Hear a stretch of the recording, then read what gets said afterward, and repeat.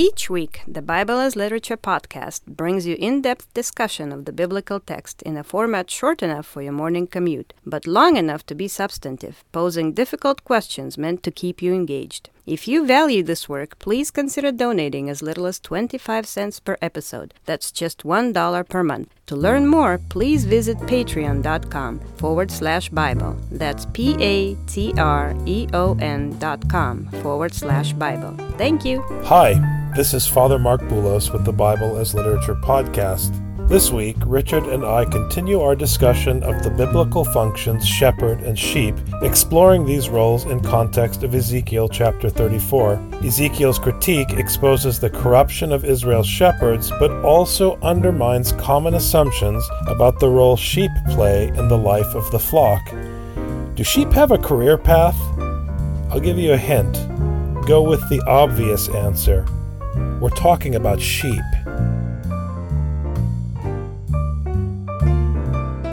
You're listening to the Bible as Literature.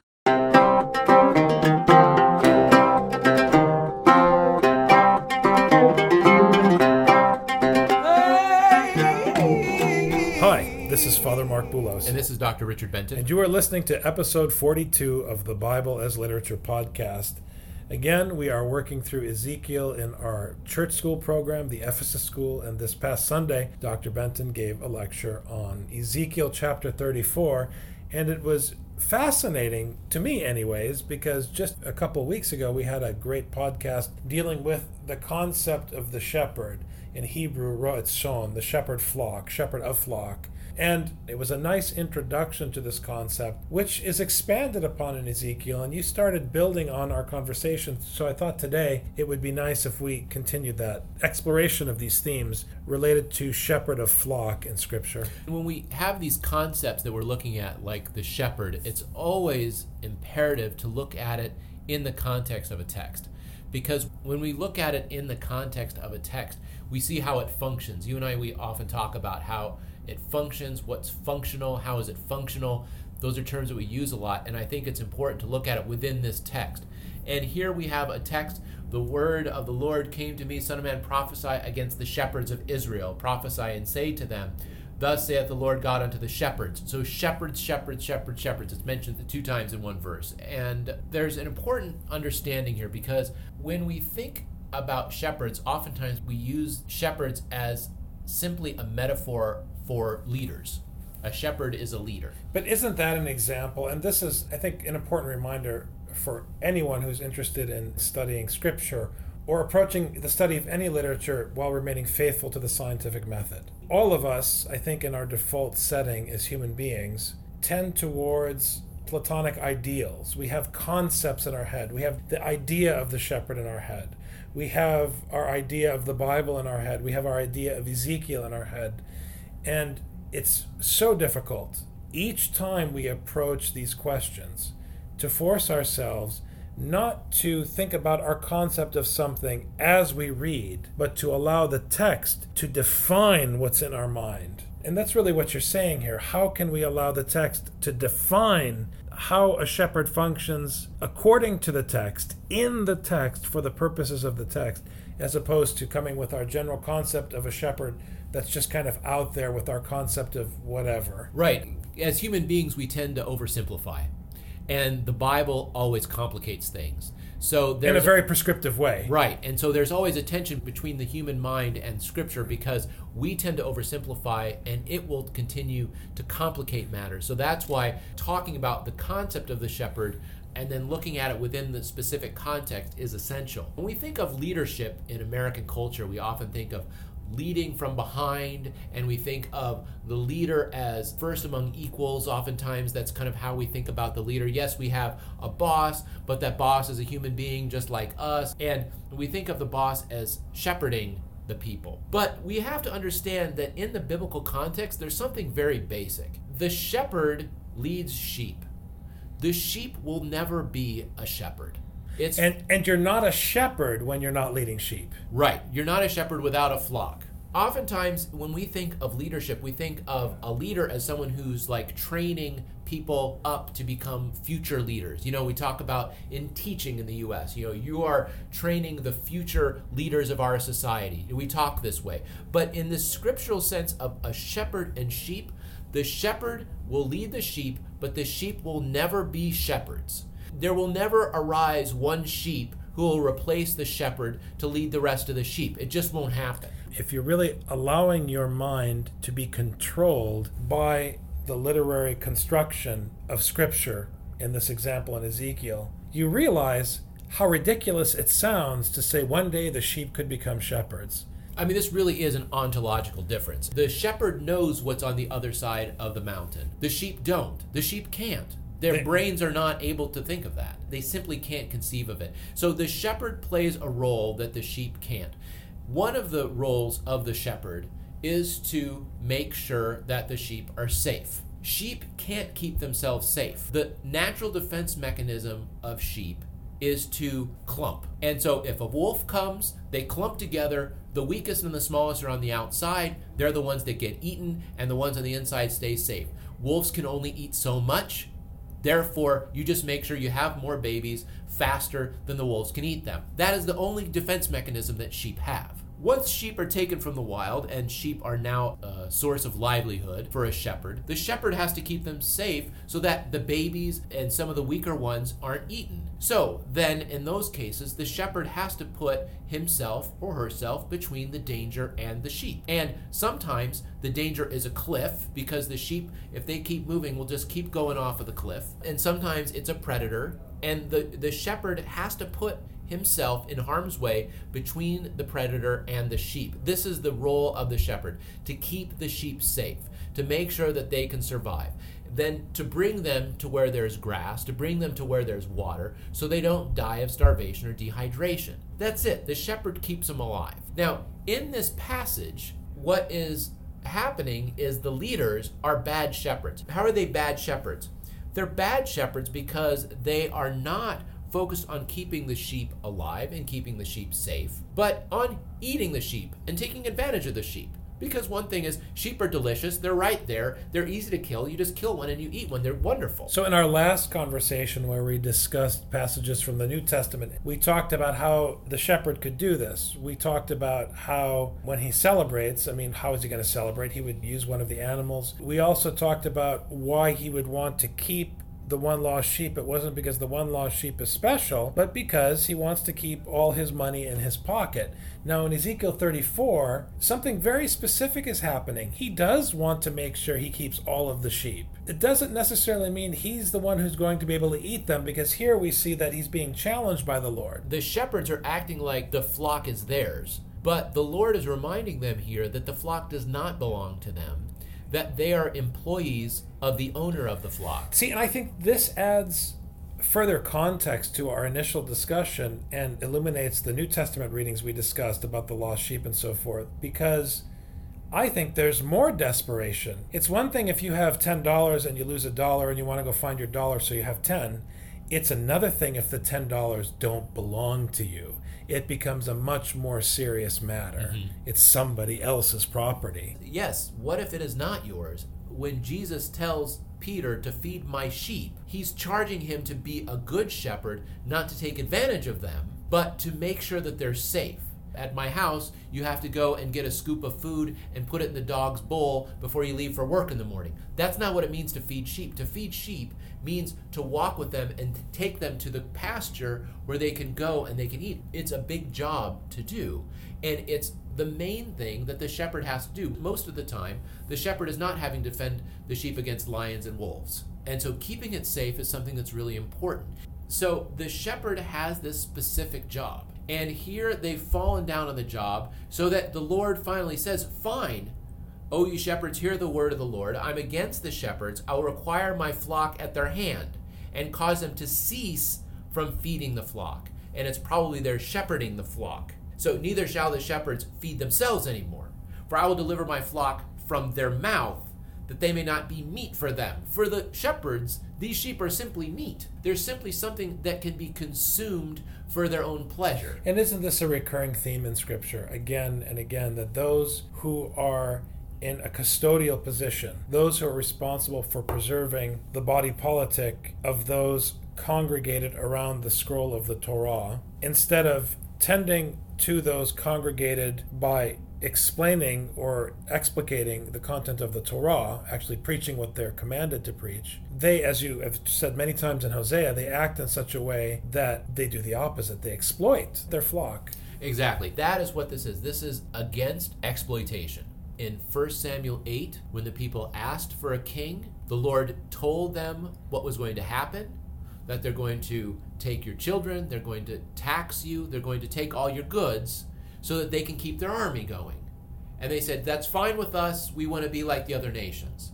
But the Lord specifically warned them, if you have a king, the king will exploit you. And so the punishment that the Lord gave to the people was precisely what they wanted. He allowed them to have a king, and the king was there to exploit them. A moment ago, we were saying that the sheep can never be the shepherd. There's this ontological break. We don't want to get too literal in our metaphors. The point is that if you are functioning as a member of the body politic, you cannot also function as a shepherd.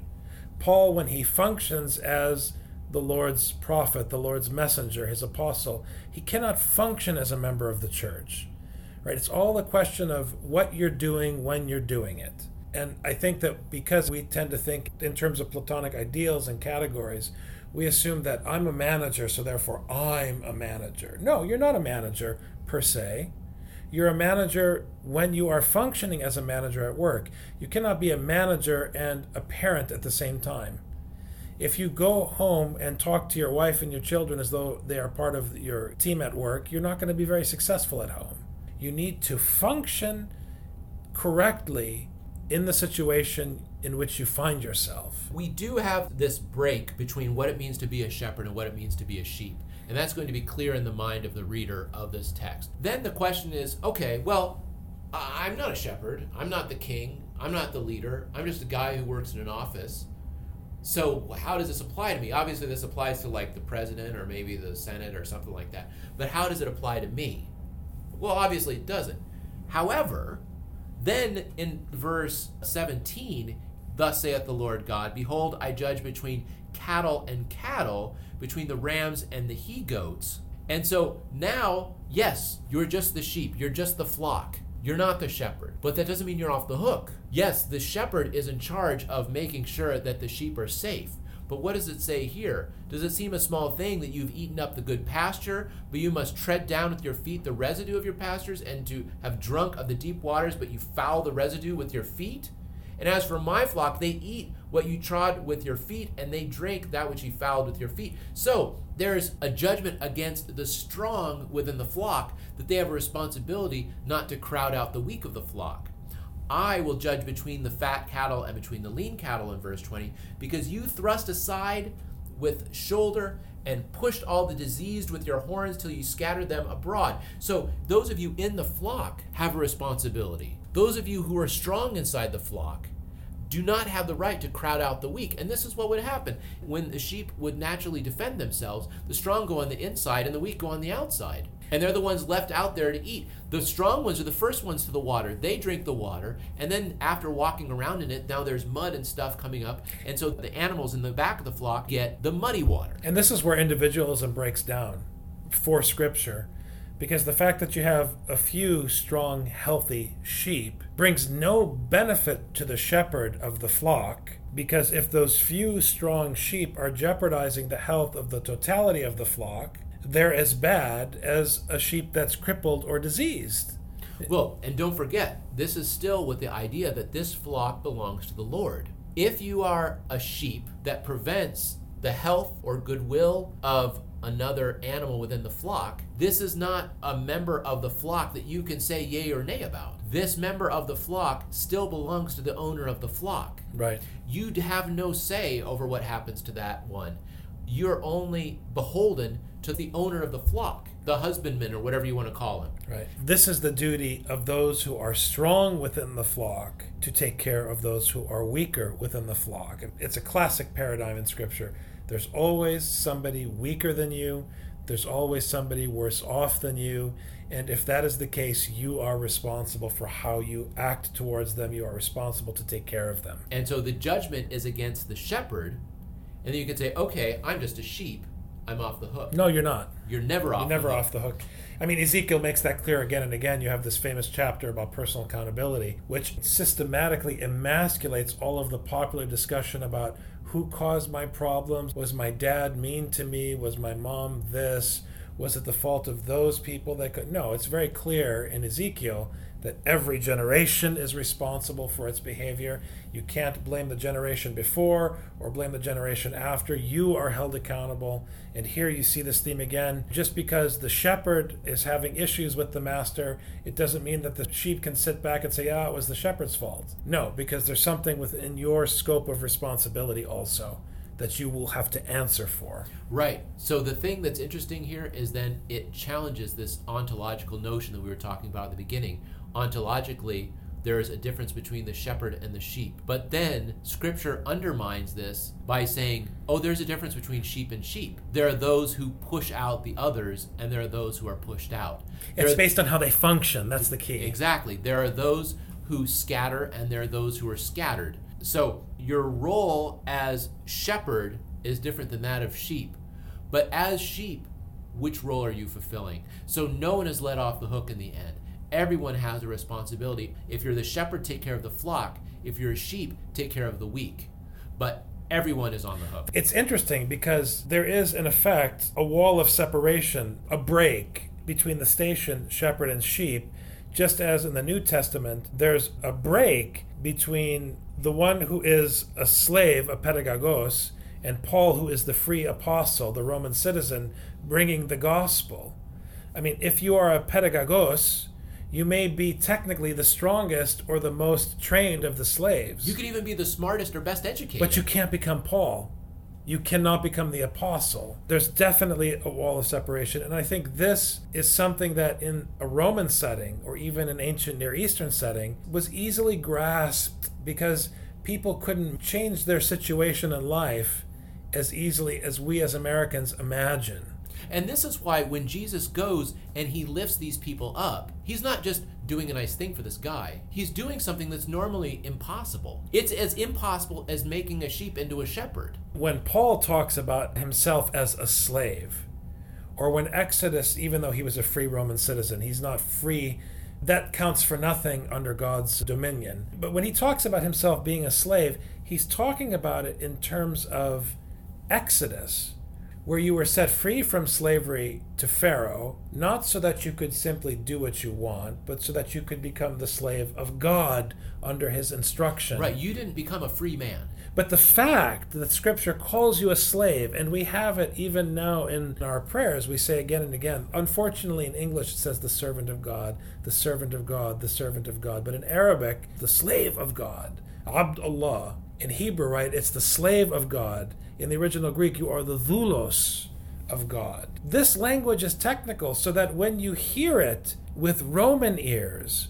or ancient Near Eastern ears, you realize already how your status as a slave in God's household is connected to your status as a sheep. So this break that you're talking about, this line of division, is no joke. And I think that when we allow ourselves to lose sight of these facts, it really crosses our transmission wires with Scripture. In Philippians, when it talks about how Jesus made himself a slave, this is no joke. It isn't, he became really humble. No, becoming a slave is a legal distinction. It's like giving up your passport. You're no longer an American. When you give up your passport, you gave up your citizenship. You're now living in the U.S. illegally. When Jesus allowed himself to become a slave, yes, there was a legal mechanism in which a slave could become a free person. However, they had to carry a piece of paper around with them for the rest of their life, and if they lost it, they were essentially a slave again. Jesus made himself a slave. This is impossible. There's no legal way to say, I'm going to make myself a slave, and you go to the courts and you get a piece of paper to make yourself a slave. It doesn't make any sense. It's like the shepherd getting down on his 4 legs and becoming a sheep.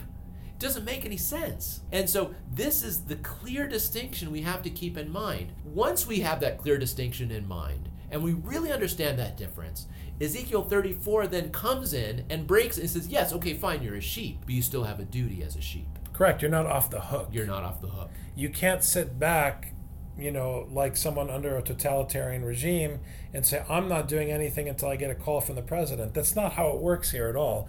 Each one is accountable for how they act with what they have been given according to God's Torah. Exactly. It was a great discussion this week. I continue to be amazed by the depth of Ezekiel. We really pushed through a lengthy section in Ezekiel that dealt with all of these seemingly monotonous tirades against the nations. But as we worked through it, we discovered that these were not simply monotonous tirades against the nations. There's information here, there's context, there's insight, there's meaningful biblical symbol and interplay that builds up to these great discoveries like the emergence of the importance of the shepherd of flock paradigm in Ezekiel. So this is fantastic. The tirades against the nations were not against the nations per se, they were against the leaders of the nations. After the tirades against the leaders of the nations comes the tirade against the shepherds of Israel. So whatever you do, those of you listening to the podcast, please, when you get to a section of scripture that seems boring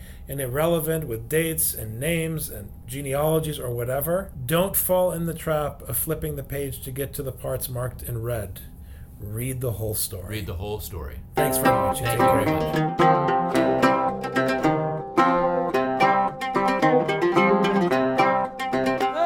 You've just heard the Bible as literature. Thanks for listening.